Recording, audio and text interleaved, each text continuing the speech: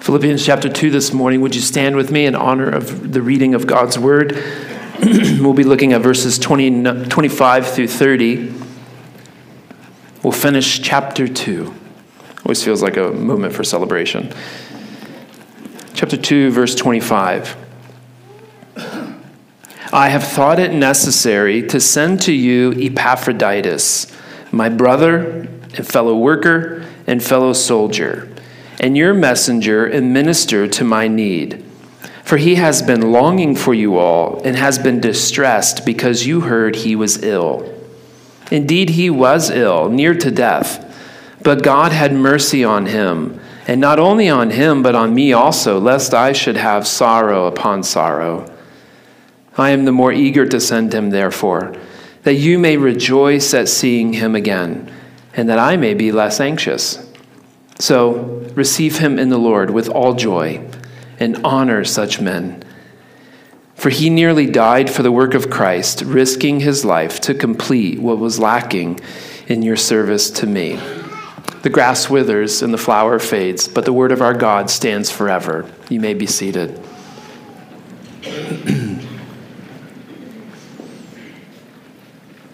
Have you ever been out to eat,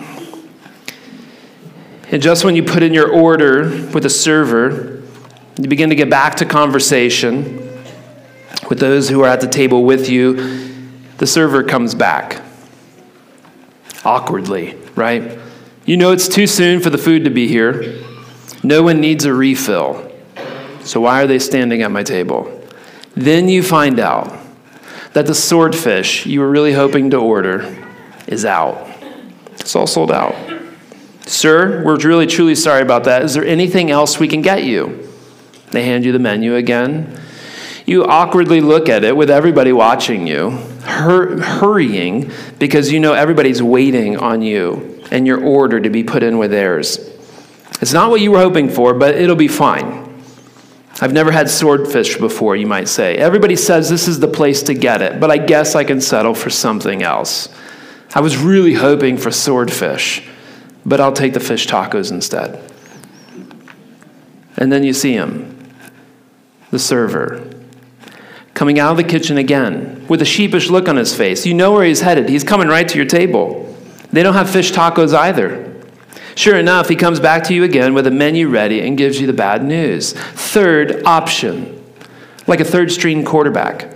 At this point, the dinner might as well be done. Just give me a grilled cheese and a cup of Campbell's soup warmed up in a microwave, man. Do you have that in the kitchen?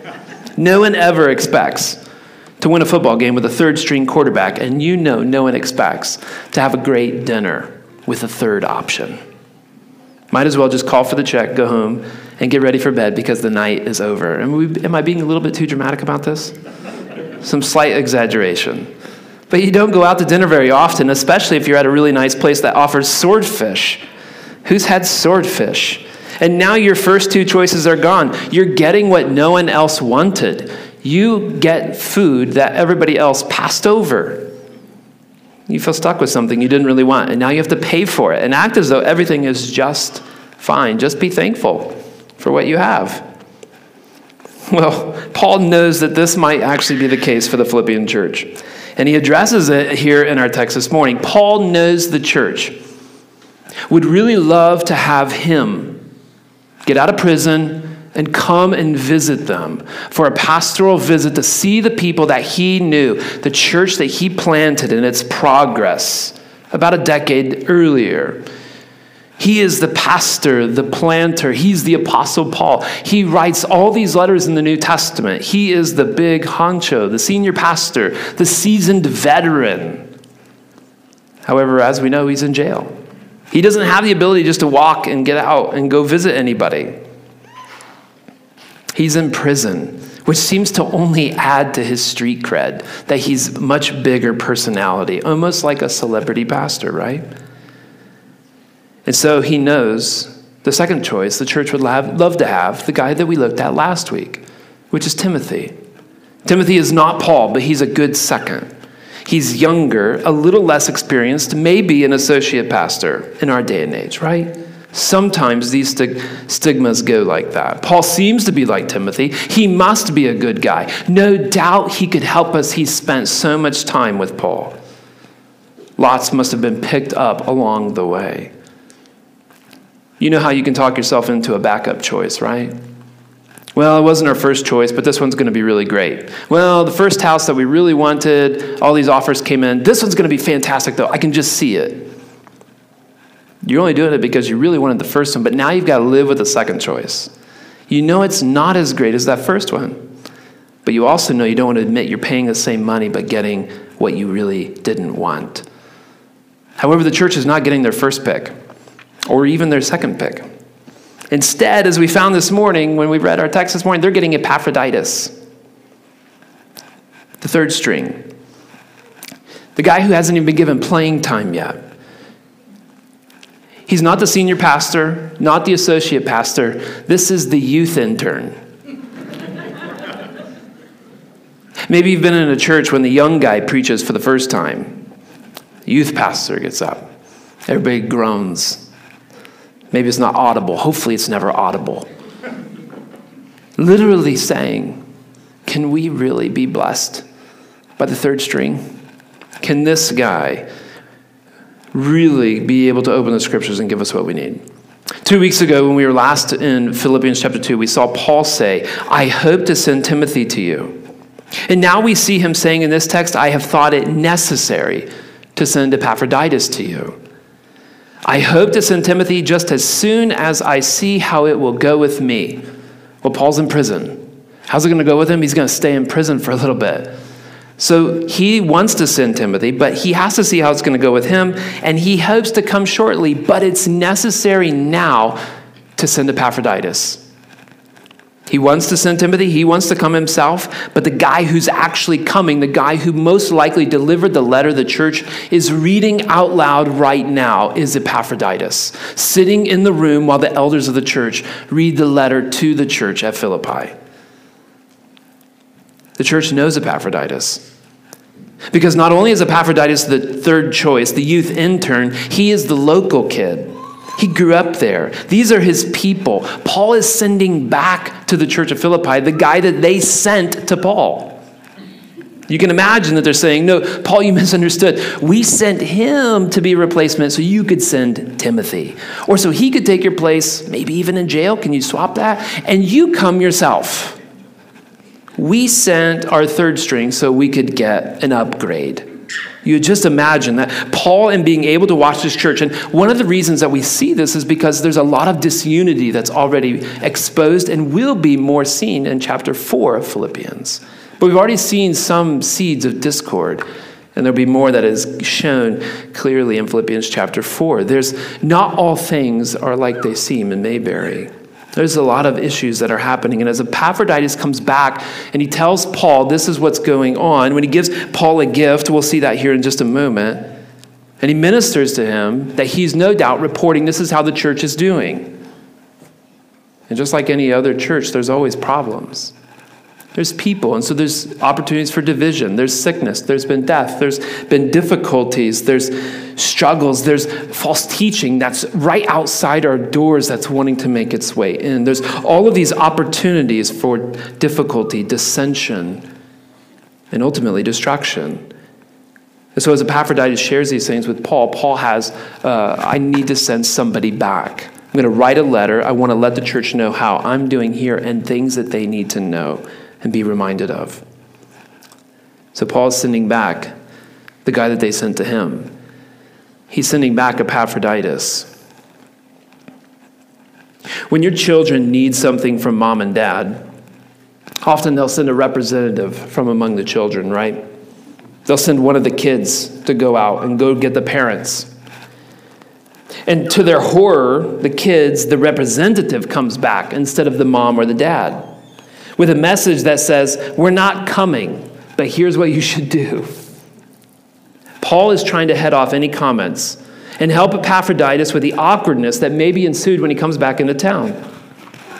As Epaphroditus comes back, they might be looking around him. Hey, Epaphroditus, good to see you. Where's Timothy? Where's Paul? Are they getting ready? Are they coming? And Paul wants to make sure for the church in Philippi And the Holy Spirit wants to ensure that for us too, that we know that while man looks on the outward appearance, God looks on the heart. And a man who examples Christ in sacrificial living for others should be honored by the church. So let's look at 4 T's this morning. First, we'll look at titles that Paul gives to Epaphroditus. As he commends Epaphroditus, just think youth intern coming back to the church months later, way after they expected him to be back.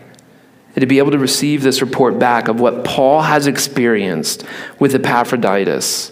He writes in verse 25, "I've thought it necessary to send to you Epaphroditus, my brother, my fellow worker, and my fellow soldier, your messenger and minister to my need." 5 titles that he gives to this young man, Epaphroditus. A man who's mentioned only one other time within the New Testament, and it's later in Philippians chapter 4. He's only mentioned here. He's not known outside of this canon. We don't see him mentioned anywhere else. But this Epaphroditus, one, is a brother. He's a Christian. He's a fellow believer. He's one who has come to faith in Jesus. He has made a proclamation of faith, trusting in the finished work of Christ. He is a brother. Paul has experienced this as they've engaged in conversation as Epaphroditus came to Rome and to visit him in prison. Epaphroditus is a brother. He is to be commended for his faith. Number 2, he's a fellow worker. A worker implies working hard. Disciples of Jesus are characterized by terms of labor and effort. He's a fellow worker. Paul doesn't say that he's one that should get to work or learn how to work, but he's a fellow worker. Parents would love to have the commendation of their children, to hear from their bosses that your son or daughter is a hard worker. They have a good work ethic. It's a great encouragement. But Paul says about this young Epaphroditus, he is a Christian, he is a brother, but he is a fellow worker. He works hard. He is a worker in the ministry of the gospel here with me. So as Paul is ministering in Rome and as he's in prison, Epaphroditus is right there with me. He's been a fellow worker. He's also been, 3rd title, is a fellow soldier. This implies that sometimes the work is dangerous. As we remember, Paul is in prison. So that immediately conjures up images of danger. Ephesians chapter 6, verse 10, where Paul writes to the church in Ephesus, "Finally, be strong in the Lord and the strength of his might. Put on the whole armor of God, that you may be able to stand against the schemes of the devil. For we do not wrestle against flesh and blood, but against the rulers, authorities, cosmic powers over this present darkness, against the spiritual forces of evil in heavenly places." Epaphroditus is doing that. He's a fellow soldier, recognizing that the battles that we're facing are against the rulers and authorities, the principalities of the air, the evil one himself. And Epaphroditus is a fellow soldier. He fights. He works. He has faith. He commends this young brother to the church. "This one you sent to me, I'm sending him back with this commendation." Already, if you're a parent of Epaphroditus or you're a friend of Epaphroditus, no doubt he's sitting with his head down. You can just imagine, embarrassed. Maybe his cheeks are flushed. And what else is he going to say about me? And yet parents got to be beaming. Those who discipled Epaphroditus, excited to see what God has done in this young man, as the Apostle Paul commends him back to them. But then notice those are the commendations that Paul gives of this one Epaphroditus, my fellow brother, my fellow worker, my fellow soldier, these relationships that I have with him, but your messenger, your minister to my need. You sent him as a messenger. He was one who literally came with a care package, came with money, came with resources. In the ancient day, you don't have a prison system like you have here in the United States. You don't have the ability to get all your meals taken care of. Where you can just have a bed and all these things for free. You can even earn money in prison, I think. I've never been there, so I don't know. I'm just hearing secondhand.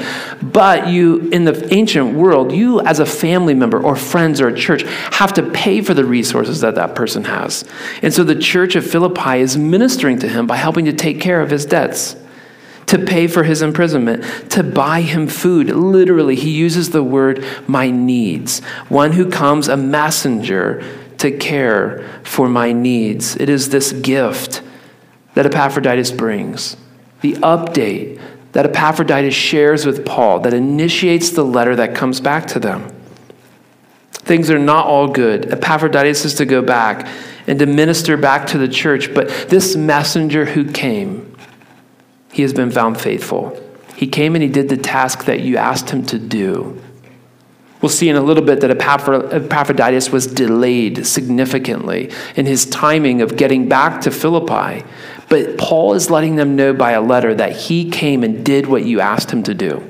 How encouraging for the church to hear back that Epaphroditus not only is these things, fellow soldier, fellow worker, brother, but he also was a faithful messenger, and he did what you asked him to do. On top of that, Epaphroditus was also sent and also ministered to Paul. It's one thing to be a messenger and to do what other people asked you to do. It's another than to take on yourself a ministry to someone else. And so Epaphroditus, whether this was part of what he was going to do or who he is, ministers to the Apostle Paul. It's interesting that Paul doesn't say Epaphroditus received my ministry to him, but he ministered to my needs. He is the one. Either Epaphroditus volunteered for this role or he was chosen for some reason, but he is the one that the church sent to minister to Paul in prison, and he did so. He gave the gift and he ministered to him. He wasn't there just to deliver a package, but he was there to care for Paul. And the church had an arm, an extension of itself. Notice the language that Paul gives at the end of the chapter, verse 30. That Epaphroditus came to complete what was lacking in your service to me. He filled up what you did not do. What you couldn't do for me, Epaphroditus came, and he filled up, completed that work in me. I would just imagine that if we're reading a letter here like this, that might take 15 to 20 minutes to read in its entirety as a church, that we would get to this section and there would probably be applause for a guy like Epaphroditus, one who you send out and go, I think he's got some pretty good characteristics about him. He's got some great potential. He's a youth intern, so he's kind of untested in some ways, and we're watching him. He's been brought up, discipled in some ways, but there's also a kind of a big question mark over him. We'll just see what continues to be developed in him. And then to receive back word from the Apostle Paul that this one came and did these things. What a great encouragement. Too often, Christians and the church can withhold affirmation unnecessarily. To be able to encourage one another. Brother or sister, I'm seeing great growth in you. Children as well, as you watch them growing in holiness. As your child comes to you and confesses sin to you, says, Mom and Dad, I need to talk to you. I did this and it was wrong and I need to ask for your forgiveness. What an encouraging work of the Spirit that you see alive in them. Yes, they did something that might need to be addressed, that might have ramifications. But what an encouragement that they are repenting of sin. What an encouragement when you see other brothers or sisters growing. What an encouragement that repentance of sin, growth in Christ, disciplines of grace are when we see them in one another. May we be quicker to affirm and also humble enough to receive. Because on the flip side, sometimes if somebody were to come up to me and say, Pastor, I am so encouraged by watching. I've seen some growth in you recently. There's a part of me that would be offended by that, want to be offended by that. What? Growth in me? I'm seeing growth in you. Wait, you're looking at, but how encouraging that someone is one watching and is encouraged by it and the example that is being set for them. Epaphroditus is being an incredible example to the church.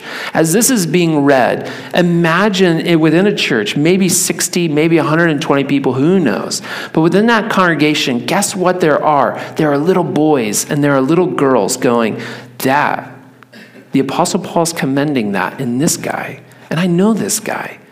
And I want to be like that guy because that guy is commended by Paul. And Paul commends Jesus.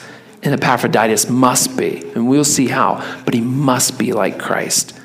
And I want to be like that. Now they have a person they can see in flesh and blood who is following after Christ, and they can model their life after. And that is priceless. Because the reality is you are always influencing those around you by the way that you live, whether you realize it or not. You're either a good example of what to follow or you're not. And you as well are watching other people who are around you, whether you realize it or not, and certainly they don't know that, most likely. But you're watching their life, and what kind of an example are they to you and you to other people? Epaphroditus didn't write this letter, but this portion of it is being written about him and commending him to the church. Here are different names that are given to him, titles that Paul gives. Second, Paul also commends his tested character. Notice as we continue on, Epaphroditus' tested character. That is our second T. They're not fancy, they're just T's. So verse 26, he has been longing for you all and has been distressed because you heard he was ill. Epaphroditus has been longing for the church. This is similar to the language that Paul uses of the church with this great, deep affection that he has for them, especially in Philippians, how he yearns for them with the affection of Christ.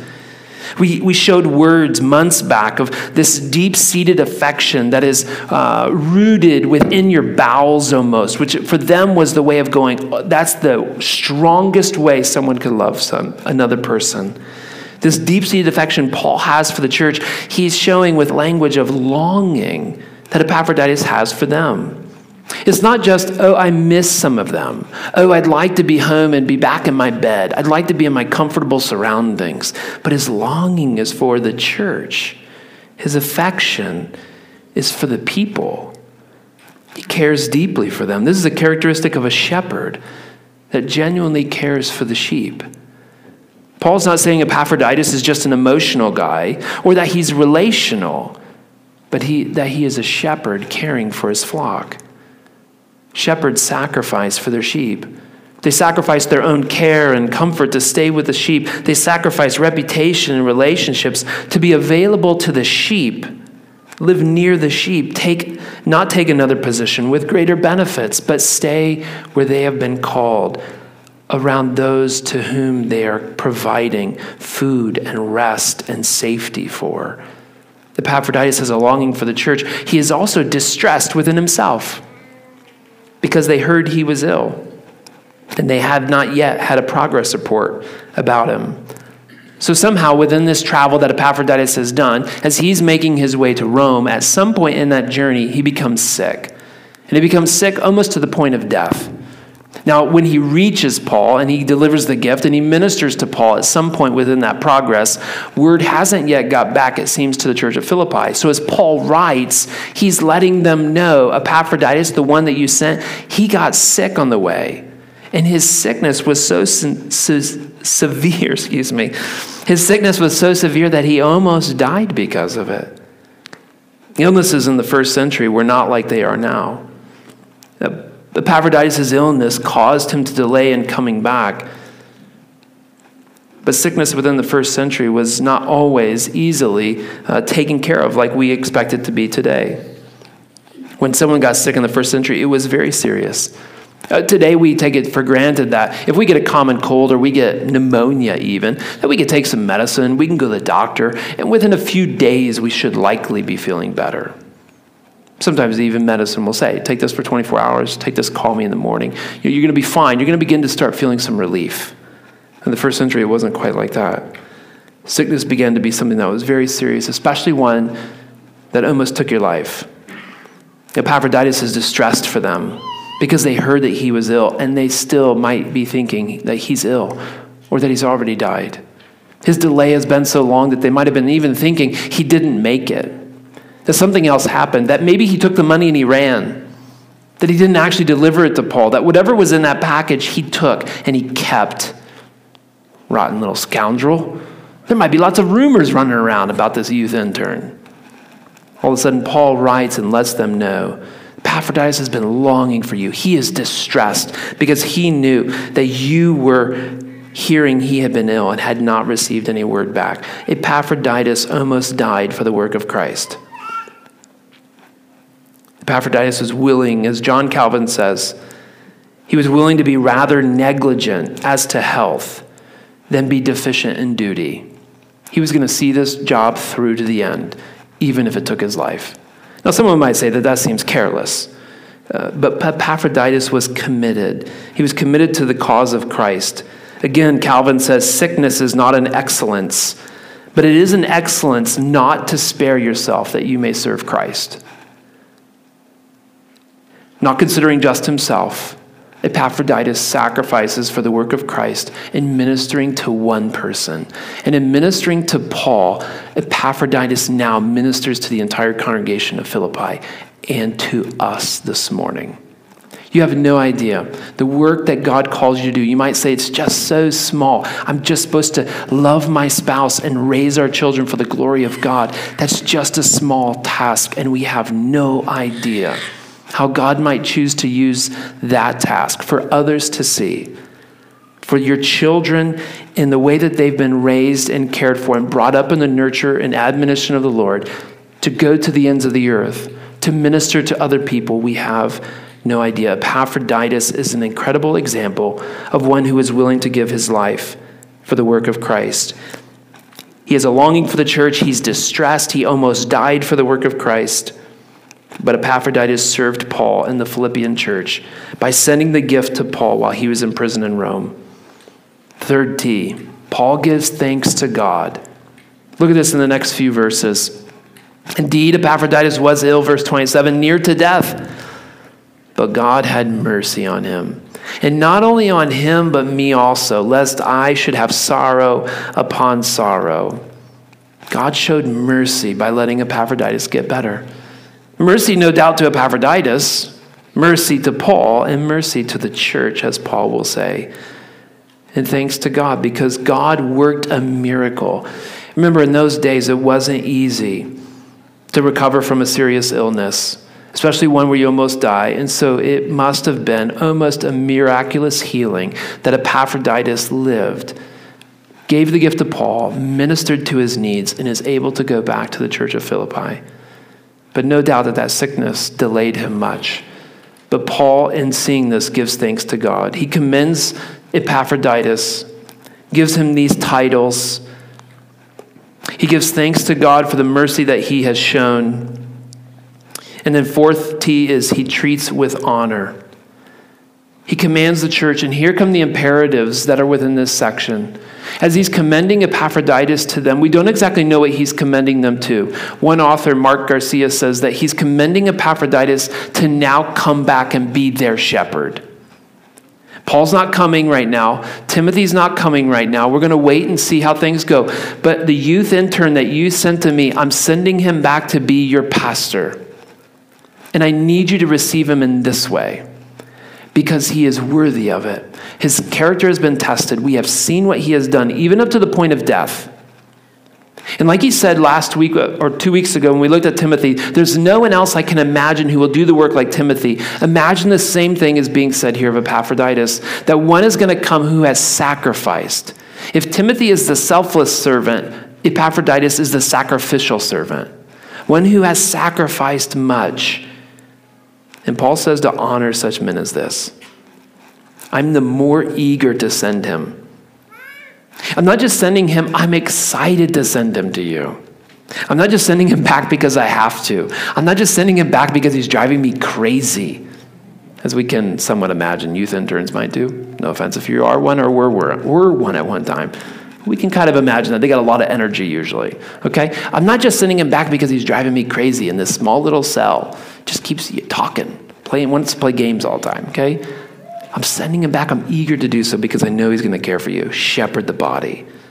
So receive him in the Lord with all joy and honor such men. Receive Epaphroditus in a friendly manner. Honor men like this. He has ministered to me greatly, filled up for me what was lacking in your ministry towards me.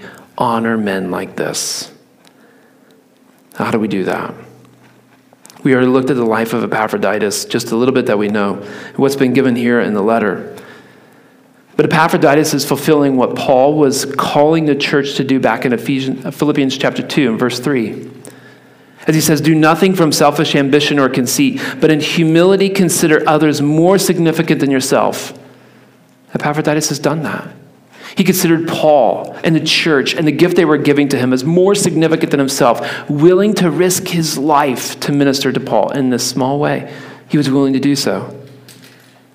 And as Epaphroditus models this sacrificial life for the church, Epaphroditus is a model of Christ. As Paul goes on to say, have this mind among yourselves, which is yours in Christ, who though he was in the form of God, did not count equality with God a thing to be grasped. But Christ emptied himself, took on the form of a servant, being born in the likeness of men. Being found in human form, he humbled himself by becoming obedient to the point of death, even death on a cross. And so just as Christ has come and condescended all the way down to us, sacrificing literally his life for us, so Epaphroditus was willing to give his life for the work of the ministry that God called him to. Whether small or big, he gave his life to it and was willing to die to do it. Honor men like that. This application that comes is going to be super awkward in a very real sense, because as Paul calls the church here in Philippi to honor Epaphroditus and such men as this, I want to make some application to you that might seem strange in the way of honoring your pastors, of which I happen to be one. So that's why it's weird. This makes it sound really weird. So the more that we laugh, the more that it kind of cools the awkwardness, okay? Thank you. Appreciate that. I had the privilege of preaching a whole sermon from Hebrews chapter 13 on caring for your pastor at another church in town earlier this summer. Caring for your pastors is a subject of which I'm really passionate about because it's a largely avoided topic. Pastors won't preach on it for the most part. Not because it's not in Scripture, but it is. But they won't preach on it because it seems self-indulgent. They won't advocate for themselves, and in one sense, rightfully so. Their whole ministry is caring for other people. Their eyes are set sacrificially on others, and their families often get left out of the equation.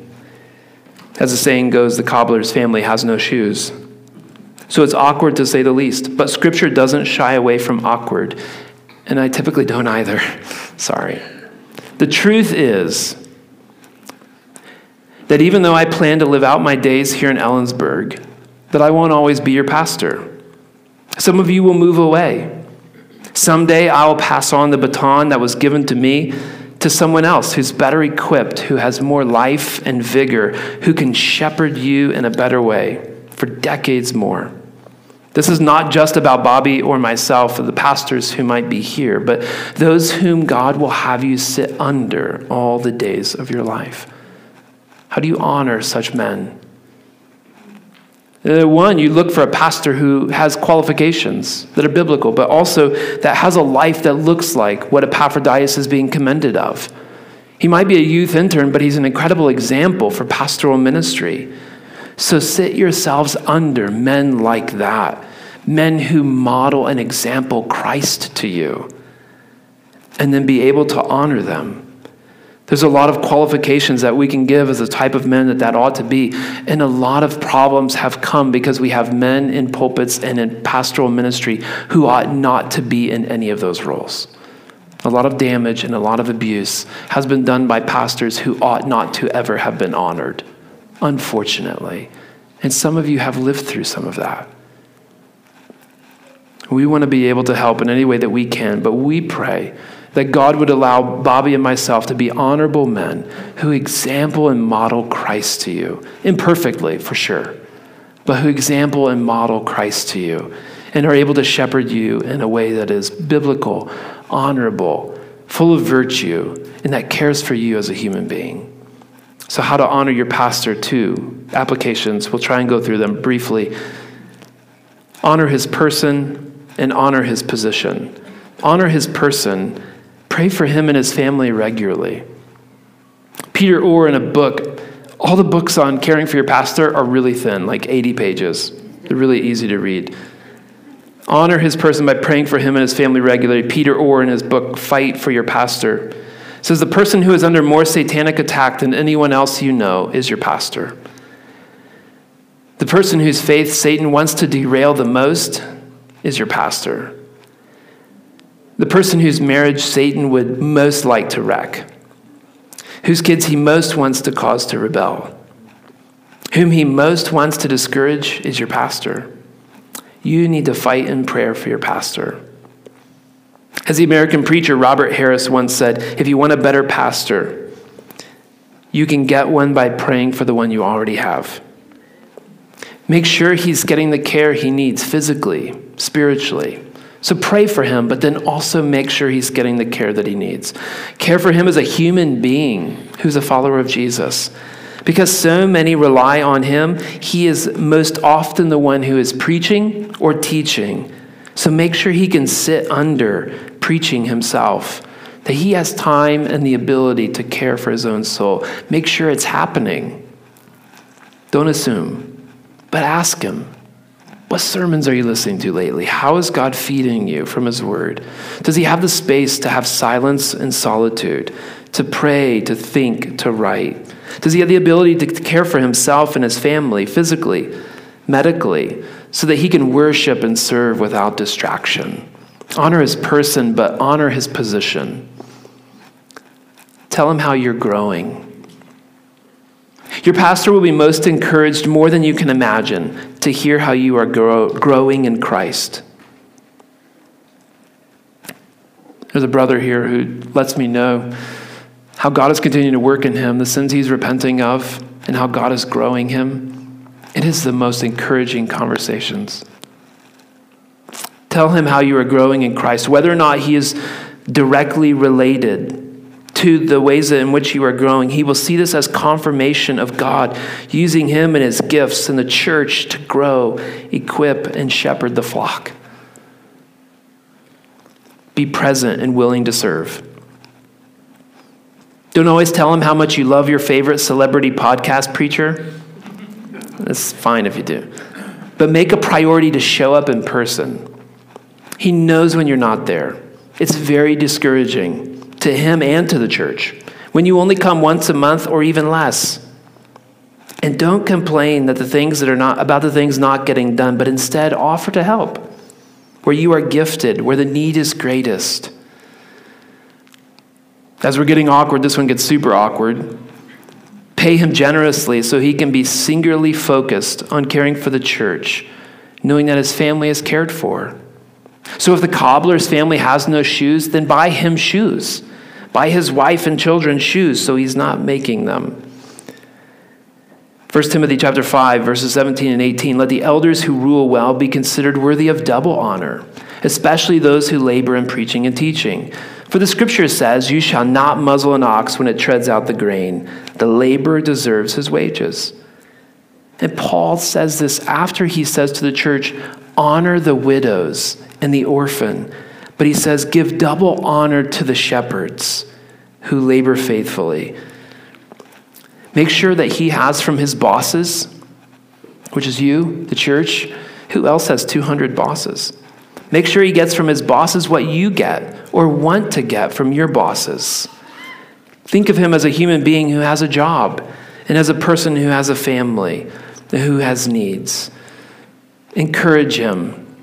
Tell him thank you. Talk with him about the sermon and how it specifically impacted you. Give genuine encouragement. Encourage by being a friend. Pastors don't always have lots of friends. Don't assume he gets too much encouragement. Pastors probably get way less than you imagine. Don't think it's your job to keep him humble and dependent on God. Not just today after the sermon either. Don't just come up and say, hey, thanks for the sermon. That's fine. Not just on Pastor Appreciation Month or his birthday or anniversary or Christmas, but do digging. Find out what is meaningful for him and his family and encourage them. Lastly and specifically, but importantly, if you honor your pastor, then you will care for the person who is closest to him, and that is his wife. The pastor's wife has a difficult role. This is coming from an article that I found online, so that makes it a little bit easier to say. One pastor recently said that a pastor's wife is the loneliest position in the church. Don't ever let that be true. Have realistic expectations of her role. She's exactly like you, a servant of Christ. She's exactly like you, A wife trying to honor her husband.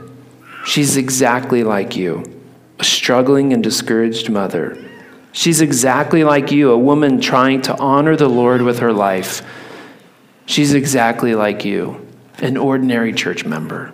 Love and serve her, then as you would others within the body. The very best thing you can do for your pastor, Christopher Ashe, writes in his book, "An eye for mine," is to repent daily of sin, trust afresh daily in Jesus. To be honest, if you and I do this together with the committed belonging to the church, even if we are terrible at looking after our pastors in other ways, they will probably keep on pastoring year after year. All of this talk of honoring your pastor, while we joke and it might be awkward, we recognize that there are ways in which it can obviously be overdone or completely underdone. We come from generations where it, in a lot of ways, has not been done.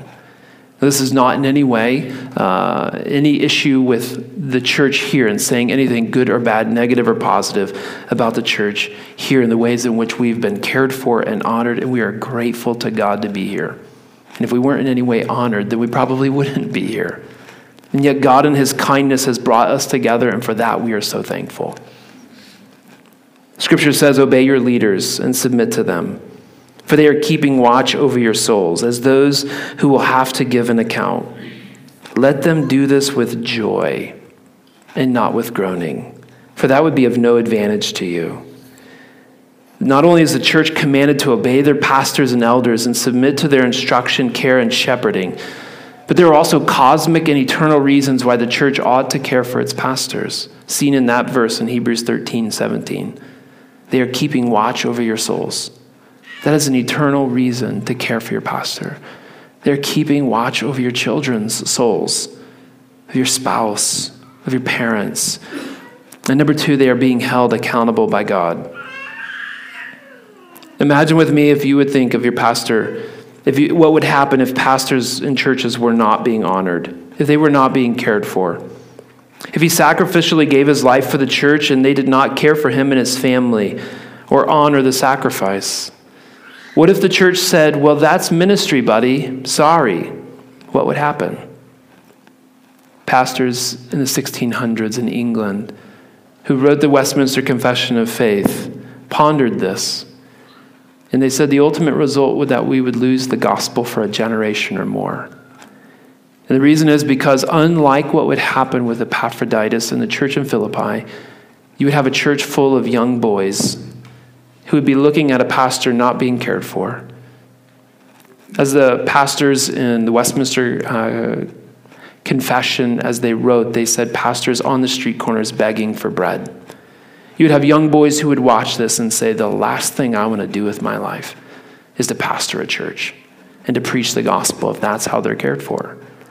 And those pastors 400 years ago wrote and said, to keep and maintain gospel purity, you must have educated men going into the pulpit who are cared for by their people. Because if they're not cared for, then you will no longer have learned men desiring and aspiring to the work of ministry, and you will eventually lose the gospel. No one will be able to know how to defend sound doctrine because no one taught them, poured into them, and equipped them. You will mar the name of Christ, and you will not get another generation of ministers as those young men go towards careers that pay appropriately. That sounds very doom and gloom. But Paul here says to honor such men. The only thing I would say is, how do we do that? Is you look at yourself and say, what would it look like for someone to honor me for the work that I do? And may we do that for our pastors. And the truth is, may we do that for one another. As we desire to example, like Epaphroditus does to us, the selfless, sacrificial work of Christ in the gospel, may we do that for one another. If this is a gospel living church, then it will be one where people care more for the other person around them than themselves. Not just true of the way that we treat our pastors or other leaders within the body, but the way that we treat one another always. Looking at them as human beings who are in desperate need of the grace of God, and we too, being in the same position, how can I care more for them, sacrificing for them for the sake of the gospel and one another? Because the reality is our lives are not our own. We've been bought with a price. So we ought not to live this life for our own dreams and goals, but seek what God is calling us to do. That's an uncomfortable position for those who love to control things. It's very uncomfortable to think of sacrificing for those who love security, planning ahead.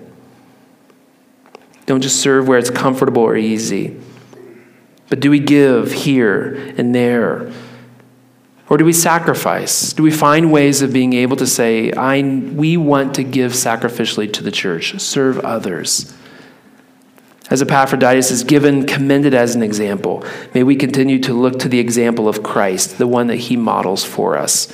And may God continue to give grace to us as a church. Would you join me as we pray? Our Father, we are grateful for this morning and the opportunity to look into your word. We're grateful to be able to be reminded of the truths of the gospel, that Christ did come all the way down to us and give his life for us, and that we now are called to model that. The commands here were given to honor and to receive such men such as this. May we, by your grace, honor and receive with joy one another within this body. Honor those who are worthy of honor, who are examples of Christ to us. Can we affirm that in them by telling them, by sharing that with them? Father, even this morning, would you allow us, if there's been somebody who has ministered greatly to us over the years, even this week, to be able to write them and tell them, you showed me Christ. You might not even be aware of it, but I saw Christ in you, and that impacted me even to this day. And for that, I am so thankful.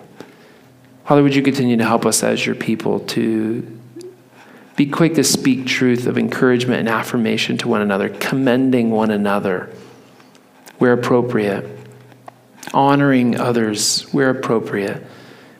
And Father, would you continue to give us grace to obey your Spirit and desire to, in all that we do, modeling the work of Christ in us, modeling the life of Christ to one another. Father, we ask this for your glory and for our greatest joy to be found in Jesus. We pray. Amen.